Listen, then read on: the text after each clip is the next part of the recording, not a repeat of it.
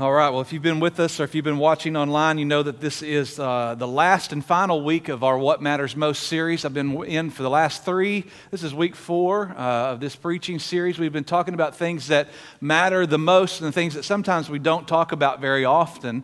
We started this series in the first week talking about heaven and hell, the realities of heaven and hell. And I know it sounds weird to kind of say that from a church standpoint. We don't talk about that very often. We talk about how to live our life for Christ, how to surrender, how to do proper relationships, how to have good marriages, how to parent well, how to manage our money, how to do all those things, but we don't hardly ever stop and just talk about where we're going to go when we die. And I think that matters, right? And it kind of matters pretty paramountly in our life. And so we talked about the realities of heaven and hell. Then when we started these next 3 big words, I told you guys, if you're a guest here, I'm sorry, I told our church that they're $5 words, and they are, and they're big church words, and sometimes we don't always know what they mean.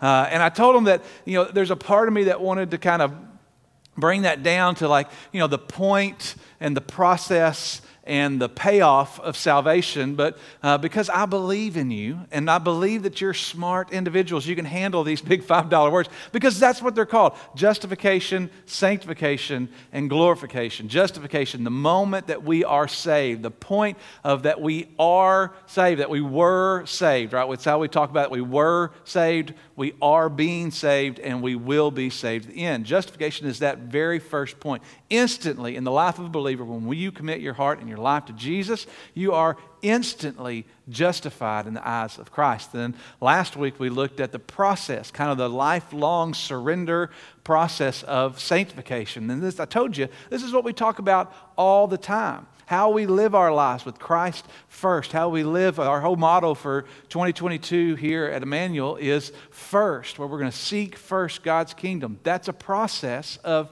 sanctification. And then this week we're wrapping it up with the thought of glorification. Really, if we were honest with each other, it's probably something that we think about is pretty far off. Like, it's one of those things that we think about glorification, what happens when we die and all that kind of stuff. Well, we'll deal with that later. As the older you get, the more kind of important that thought becomes. The more I have to help TJ off the stage, or I have to have my own boys help me up off the floor, the more I start thinking about, okay, there's only a little bit of time left here, and I've got to figure out what the end of all this looks like. And that really, as much as it seems like it's far away, should be of a lot of urgency in our life. We should live our life with around the thought of what is really going to happen at the end. Now, let me just say this from the jump.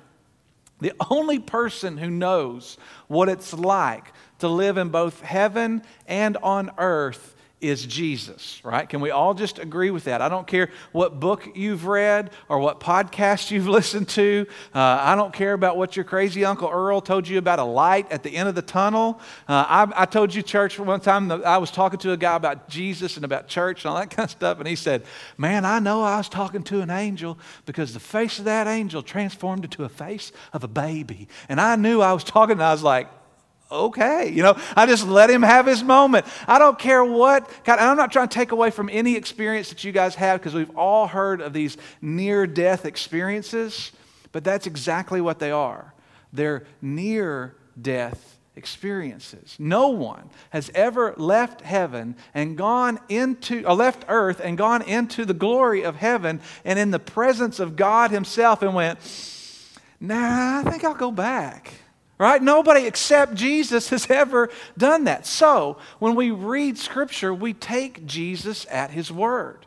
Whenever he says and talks about things about what it's going to be like after death, then we have to trust him, because he's the only one who's experienced that. Because we believe that God is the author of Scripture, we trust what Scripture says about life after death. And so when it all boils down to it, we know, and we quote verses like this on the screen, Hebrews chapter 9, verse 27, just as is destined to die once, after that to face the judgment. Like, we know that there's something after that, but most of the time we just say, I'll deal with that later. Now, depending on your background, you may have heard a few different thoughts about what happens when you die. And so I just want to set some ground, kind of some foundational things that we can all kind of understand where I'm coming from on this. And you may have a different belief on this. And if you do, then, man, I would love to talk to you about why you believe the way that you believe. I'd love to talk to you about how you were taught what you believe. Here's what we believe as a church and what I believe as your pastor. We believe that once a believer, once a Christian, once a Christ follower has passed away, they are immediately in the presence of Jesus. Okay? There is no such thing, and I don't believe in something that's called soul sleep. Soul sleep is where, this is a Seventh-day Advent theology.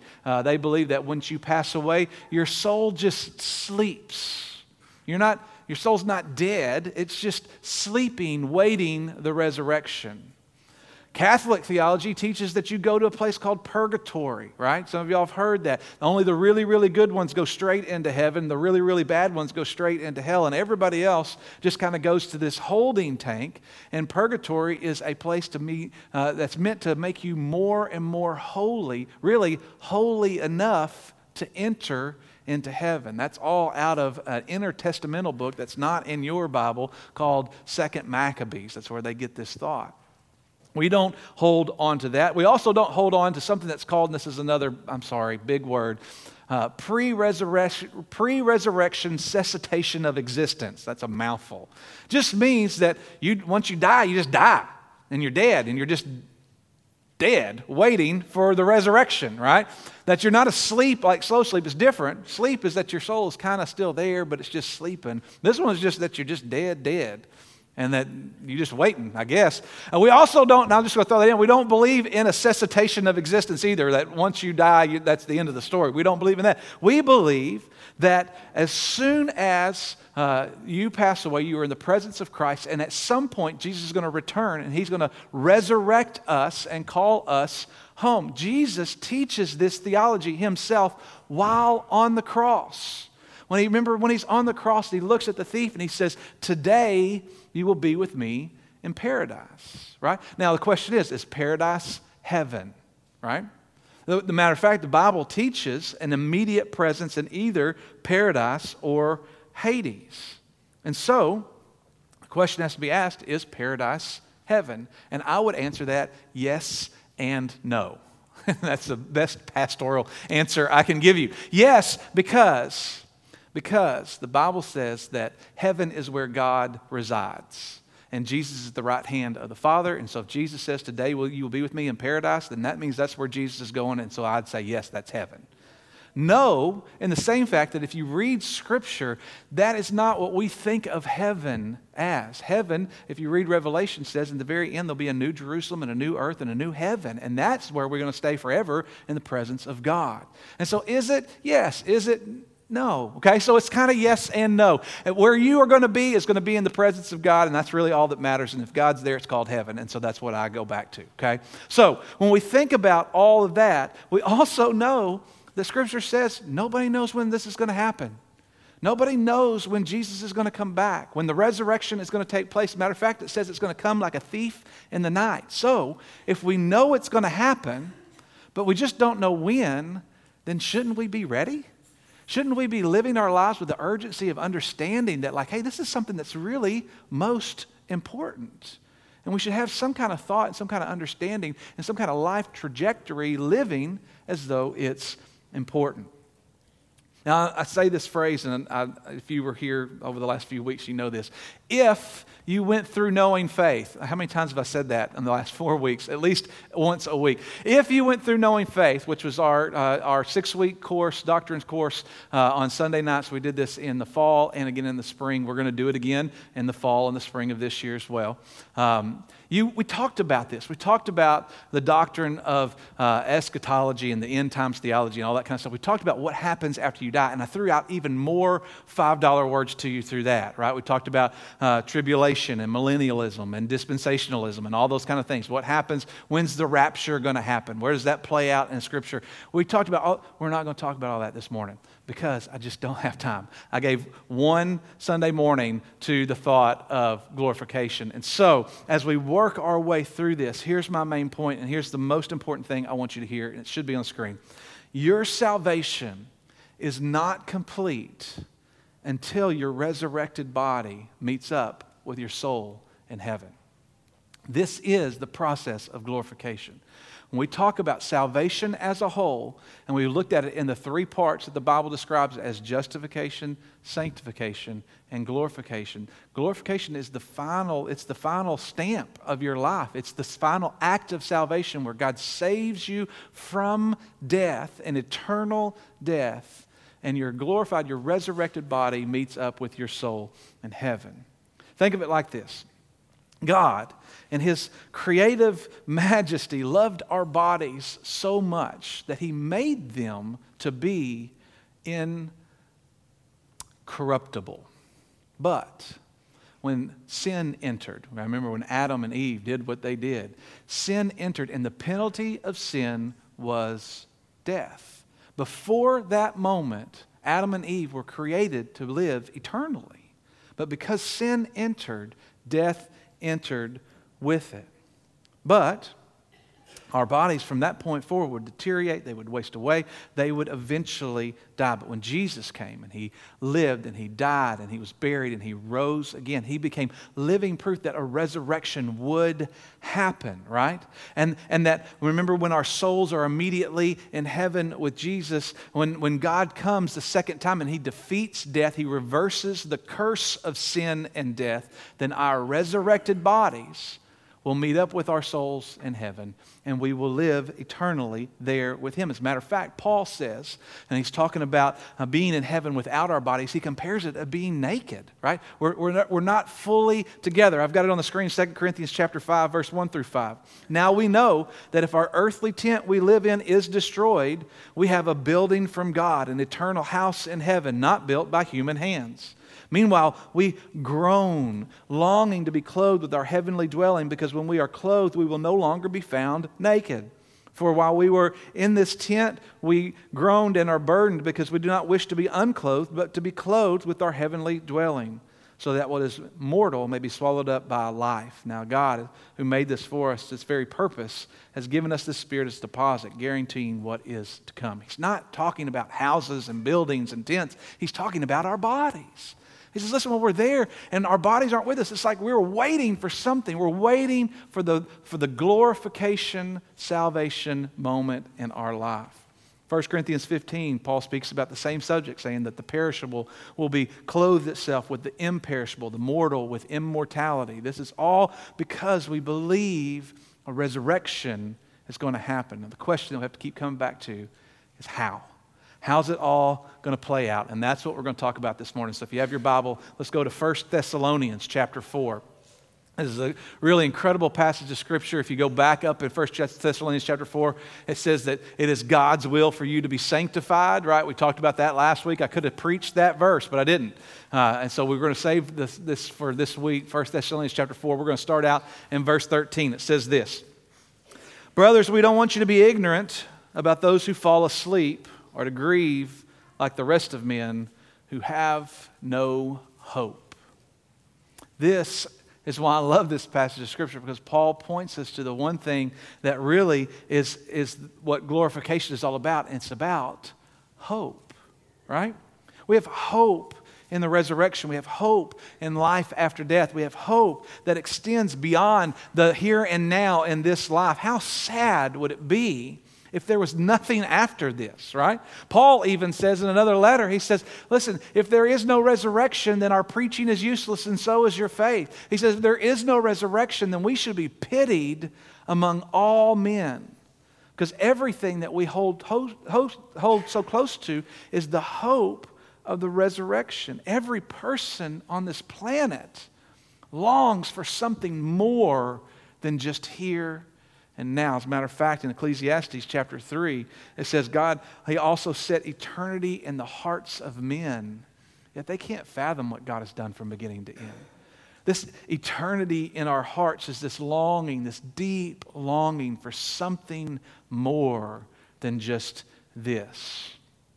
Different world religions do this in different ways. Hindus believe in reincarnation, right? You're just going to be reincarnated back into something. Eventually, if you're lucky enough, you'll be reincarnated into a cow because that is their sacred animal, which makes no sense to me at all, but it tastes really good, okay? So that's what they believe. Muslims believe that you're going to get your 72 versions, right? Mormons believe that you will eventually, if you die, you will eventually become a god, be assigned your own planet that you get to populate, and you will be worshiped as a god. Buddhists believe that you'll be reincarnated until you actually reach nirvana, which is this elevated spiritual state. There's always something after life because everybody longs for eternity. What we do, I said this a few weeks ago, is that we seek out things and people and experiences to make us feel like heaven here, knowing that we can never feel that eternity in our hearts. Knowing that the only thing that fills that eternity is the hope that we have in Jesus. No job is going to do that for you. No relationship is going to do that for you. No drug is going to do that for you. No truck is going to do that for you. But we seek these things out thinking that they'll somehow fill that longing in our heart and that we can feel like heaven here instead of waiting for heaven there. The only thing that fills that void is the hope that Jesus is who he says he was, that what he said is true, that we can trust in his promise, we can hope in what's waiting for us. And hear me, when I say this word hope, like in our context, we throw it around like something that could or could not happen, right? Well, I hope we win the ball game. I hope I don't get stuck in traffic. I hope my in-laws don't drive me nuts this weekend. Like it may or it may not happen. I don't know. I'm hoping for the best. But the word that's used in Scripture is completely different than that. I've got it on the screen, and this is your Greek lesson for the day. The First Thessalonians word here is elpis. Elpis is the Greek word here, and it means a joyful and confident expectation of eternal salvation. Right? Joyful, confident expectation. We don't want you to grieve like people who have no hope. Like we've got this hope. We're excited about it. We've got this confidence in it. As a matter of fact, Romans 5:5 says that hope does not disappoint because we know it's going to happen. We don't want us to grieve like people who don't understand what's after this world. We have this understanding. We have this joyful, confident expectation of salvation. Look what Paul says next in Thessalonians chapter 4. He gives us the why. And by telling us what we believe. This is Christianity 101, verse 14. We believe that Jesus died and rose again, so we believe that God will bring with Jesus those who have fallen asleep in him. That's the most basic, fundamental teaching of the resurrection that is in Scripture. We believe that Jesus died and rose again, and we believe that God's going to bring with Jesus those who have fallen asleep in him. The resurrection is going to happen. Then he tells us the process, verse 15. According to the Lord's own word, we tell you that we who are still alive, who are left until the coming of the Lord, will certainly not precede those who have fallen asleep. For the Lord himself will come down from heaven with a loud command, with the voice of the archangel, and with the trumpet call of God, and the dead in Christ will rise first. Now, there's a couple of really incredible things to these two verses I want us to see. I'm just going to break them down into just 3 quick points, and they're exactly what the Scripture says. According to the Lord's own word. When you read this, I want you to, we think this is like maybe something that Jesus taught. So if you go through the Gospels, if you go through Matthew, Mark, Luke, and John, and you're looking for this dead in Christ is going to rise first, you're not going to find it. This is not meant to be a phrase of, this is what Jesus said. It's not even meant to be a phrase because some people say, well, maybe Jesus said this and it's recorded in some other book that's not in the Gospels, Matthew, Mark, Luke, or John. It's not what this phrase means. What this phrase means is that these words are straight from God. This is such a great phrase because it's one of the few indicators in Scripture of the author's understanding of divine inspiration. Okay, we believe that God is the author of Scripture, right? That God inspired the writers of Scripture of what to write down. And this is one of the very few places in Scripture where the authors give a nod to that process. We believe that all Scripture is divinely inspired, Old Testament and New Testament. The easy parts and the harder parts, the parts that we really like and the parts that hit a little too close to home, right? All of this is an all or nothing divine inspiration thought. And here Paul is nodding to that. He's going, this is the words of God himself, according to the Lord's own words. I can't make this up. This isn't my opinion. This is straight from God himself. It's a so important phrase in Scripture, and we just read it and just read right over it. But don't miss, according to the Lord's own words. So he's saying, this is not my idea. This is from God. And he says this, number 2, we who are alive will not precede those who have fallen asleep. Now what we need to know is the backstory here. Church in Thessalonica, Paul started on one of his missionary journeys. I think it was the second or third missionary journey in Thessalonica. Paul started this church. He went and he kind of got the people together and started preaching Jesus. People understood the message and believed. From when he left to when he writes this, other people had come in and began teaching the church a doctrine that's untrue. Saying, listen, like, if you die before Jesus comes back, then you're not going to get to go to heaven. He's only going to take the ones who are alive. And every commentary I read about these verses in Thessalonians says that Paul's trying to address this false teaching. He's going, listen, no, don't get this twisted. We who are alive are not going to precede those who have already fallen asleep. Like they're going to rise first, right? He's coming and saying they were even taught that those who are alive would, even if the dead did rise, the ones who are alive would receive some kind of special blessing, right? That you're going to be more favored in heaven because you were still alive and you didn't die. And Paul's like, this doesn't make sense. This is not how Jesus taught us. He said, listen, the dead in Christ are going to rise first. So when Paul writes this, he's trying to do a couple of things. He's reinstating hope for those who have already died, right? Don't lose faith that if you pass away, these guys who you've loved, they're still going to get to go. Number 2, he's reassuring them of their own resurrection, right? Listen, if you die, don't let this mess you up. But if you pass away before Jesus comes back, it's okay because you're going to get to go too. And he's kind of foreshadowing what he's going to tell the church in Corinth a few years later when he says, we will not all sleep, but we will all be changed. That's 1 Corinthians chapter 15. So we are all going to experience, if you are a believer, you're going to experience this process. He didn't call it this glorification. Alive or asleep, you will be home with him. The third thing that I want to point out in this little passage of Scripture here is that the Lord himself will come down from heaven. This is a really great phrase. The Lord himself will come down from heaven. The second coming of Christ is going to be this global, public event. There's a denomination that says that the kingdom of God has been ushered in 1914 or something like that. They believe that we are currently living in this new kingdom of God that he's established way back when. Listen, when Jesus comes back, everybody's going to know it. We have Scripture. Jesus himself said in Matthew chapter 24, verse 30, then will appear the sign of the Son of Man in heaven. And then all the peoples on earth will mourn when they see the Son of Man coming on the clouds of heaven with power and great glory. This is Jesus talking about himself. Matter of fact, in Acts chapter 1, after Jesus ascends to heaven, remember it says that 2 angels kind of appeared where the disciples were, and they said, quote, men of Galilee, why do you stand here looking into the sky? The same Jesus who has been taken from you into heaven will come back in the same way you saw him go into heaven. He's going to come. Can't get much clearer than that. Jesus himself is going to come back, and the Lord himself will come down. This is going to be a global event. If you read the book of Revelation chapter 19, I've got this on the screen. It says this, I saw heaven standing open, and there before me was a white horse whose rider is called Faithful and True. With justice he judges and wages war. His eyes are like a blazing fire. On his head are many crowns. He has a name written on him that no one knows but himself. He's dressed in a robe dipped in blood, and his name is the Word of God.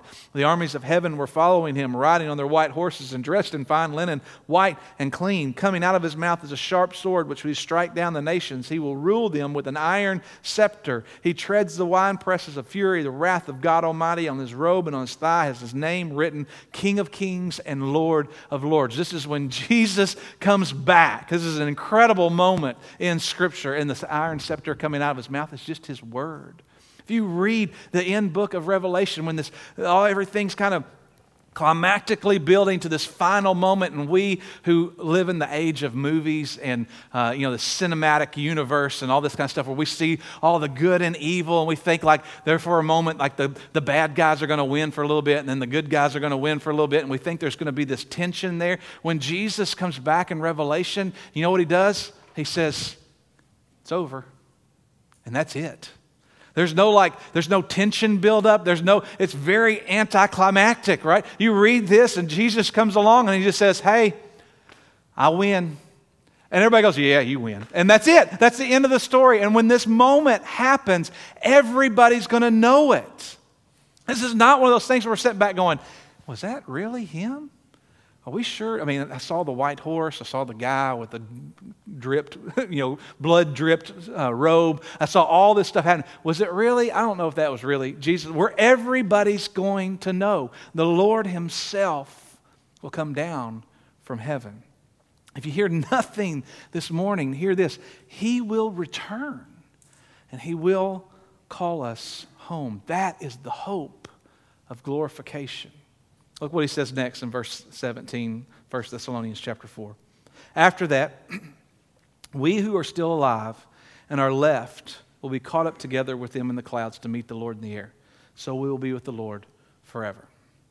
Paul doesn't leave out those who are still alive, who are still living, right? He says, listen, you're not going to get special treatment, but the dead in Christ will go, but we'll be caught up together, right? This is all going to happen together. We're in this together. And this just has to be said because some of y'all, Christians, can't stand to be in the same room with each other. You're going to hate heaven if you can't get along with each other here. Some of you can't figure out, and you hold grudges and you're mad about things that happened a long time ago. And you know what? Maybe you're justified. Maybe if everybody knew the whole circumstance, everybody would feel the same way you feel now. But when Jesus calls us home, we're going together. Nobody's better than the other. Nobody's more loved than the other. Listen, nobody's more right than the other. No wonder Jesus talked a lot about how to love each other, how to get along with each other, and how the church should treat each other. 1 Corinthians chapter 13, the love chapter, love is patient, love is kind, love does not envy, does not boast, does not hold grudges. We use that as a marriage thing, but you know who he's talking about? He's talking about the church, how we should love each other. Had to throw that in because we're going together. Y'all better figure it out now. We can read all these verses. We can celebrate this hope that we have and sing songs like I'll Fly Away. And when the roll is called up yonder, that's a country word that we don't ever use any other way. We can sit back in our assurance and say, look, I'm looking forward to heaven. But if we read these verses and we miss this one thought, then we've missed everything out of it.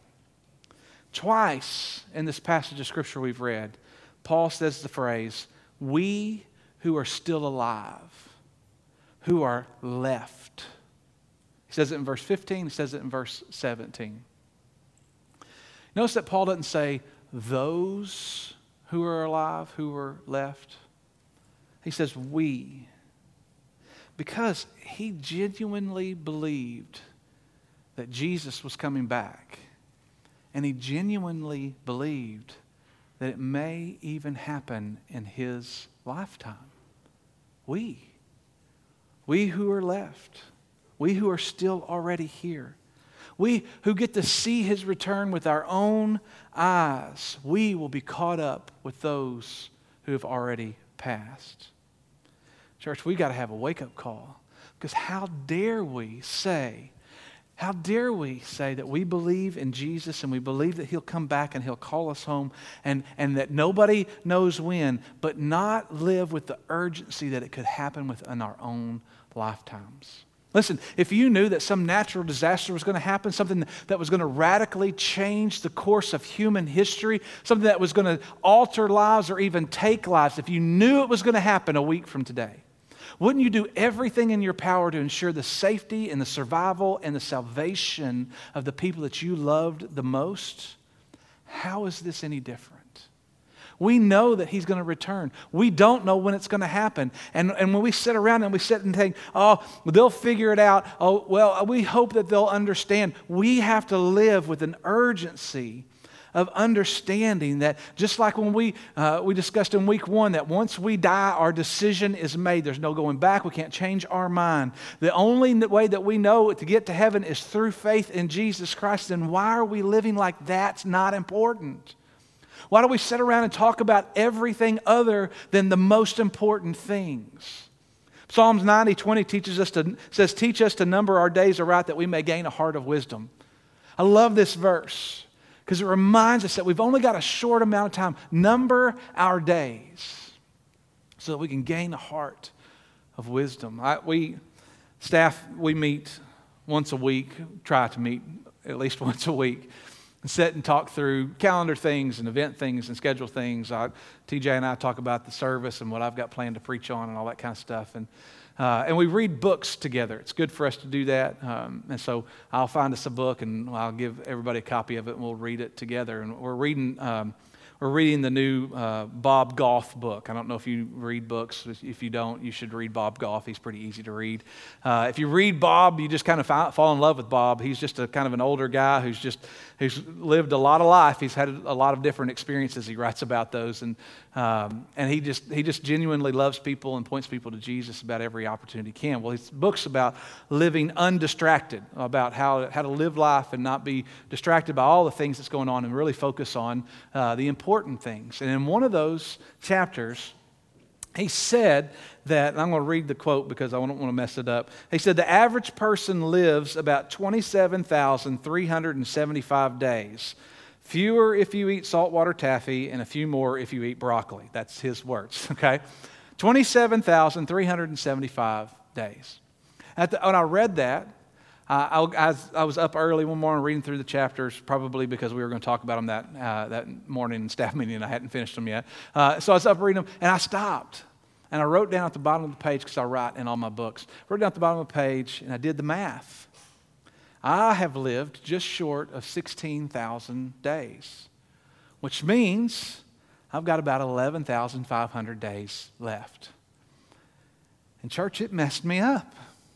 I was like, 11,500 days. Some of y'all are like, I'd take 11,000, right? I'm down to the 5,000. We're not going to do the math in here this morning. But it messed me up. I was like, I've already lived half, like already more than half of my allotted number. I'm running out. Jess and I go on walks and most evening, and we were walking, and I was telling her about it, and I was like, Jess, I'm getting old. I don't like this. I've only got 11,000 days left. She promptly told me to hush and to not worry about it, and just kind of told me how dumb I was being. But the reality of it is I was like, this is a big deal.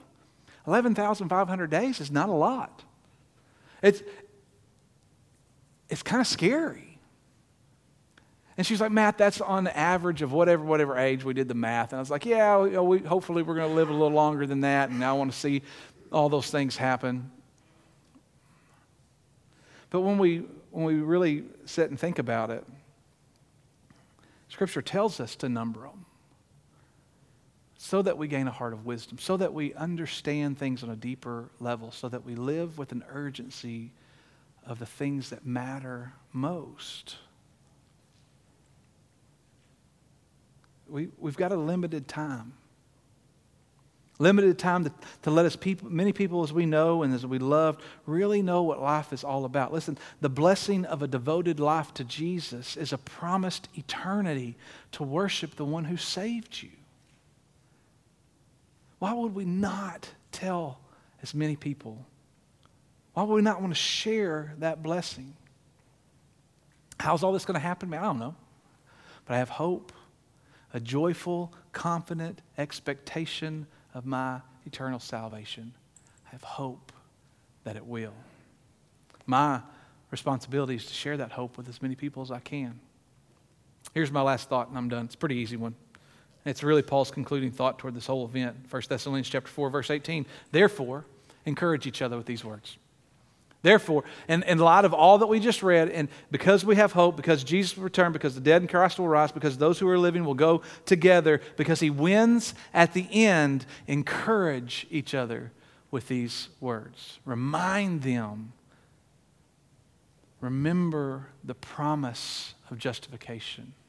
Work out the process of sanctification and place your hope in our eventual glorification. Encourage each other with these words. This is what matters most. This is what's most important. And when we live our life with this understanding, we live our life with an urgency to bring as many people along with us as we can. I'm going to ask you to stand and to bow your head. TJ's going to come and Miss Ruth's going to play. We're going to have a moment of invitation. Maybe for some of us, we've just been living life and not really caring what matters most. Maybe we've made other things more important. Maybe even this morning, you've realized that I don't know if I've got this hope. I don't know if I've got this promise that in the end, I'm going to get to be with Him. Man, I'd love to talk to you about that. I'd love to walk you through that process. Maybe you're at a moment where you kind of get things back in order. You need to kind of reprioritize some areas of your life. And you just need to kind of surrender some things and say, okay, God, I've been out of the loop for too long. It's time to get back into what matters most. Maybe just before summer hits, we need to get focused. Because we know what our summers are like, and they're all over the place, and kids are home, and schedules are crazy, and vacations, and maybe just for a minute we just need to kind of center ourselves and ask God to continue to keep what matters most at the front. Maybe you need to join the church, or you want to talk to somebody about what it means to be baptized. This is your opportunity to make whatever decision you need to make, but don't ignore what God's pulling you toward in this moment. If it's a change, then change. If it's a commitment, then commit. If it's surrender, then surrender. If you need somebody to pray with you, I'd be here. I'll be happy to do that. Handle what God's doing to you and with you in this moment. Let's pray together. And then TJ will sing. Father, we love you and we thank you for today. Thank you for the hope that we hold on to and the promise of salvation. God, I thank you that you're not done with us yet and that we all are in this process of becoming more and more like Christ. And so, Father, once we pass or once you come back, Father, we can't wait for our eternity in heaven with you. God, it's the promise that we cling to. It's what you yourself taught us. It's what Jesus gave an example of. And so, Father, help us to see that there's more to life than just the here and now. Maybe some of us here this morning need to reprioritize. Maybe we need to shuffle the deck a little bit when it comes to the things in our life. And so, Father, we just pray that you would be at the top. And if you're not, God, let's put you there now. God, help us to commit to do that. Help us to surrender to what you have for us and help us to live our life in the reflection of the hope that we have. God, if there's someone here this morning that needs to talk or needs to figure out what this really means, if they need to join the church or whatever is going on, God, I just pray that this morning they would be obedient to what you have for them. Don't let us miss this opportunity to respond to what you've called us to this morning. We love you. It's in Jesus' name we pray. Amen. You guys sing as you come if you need to come.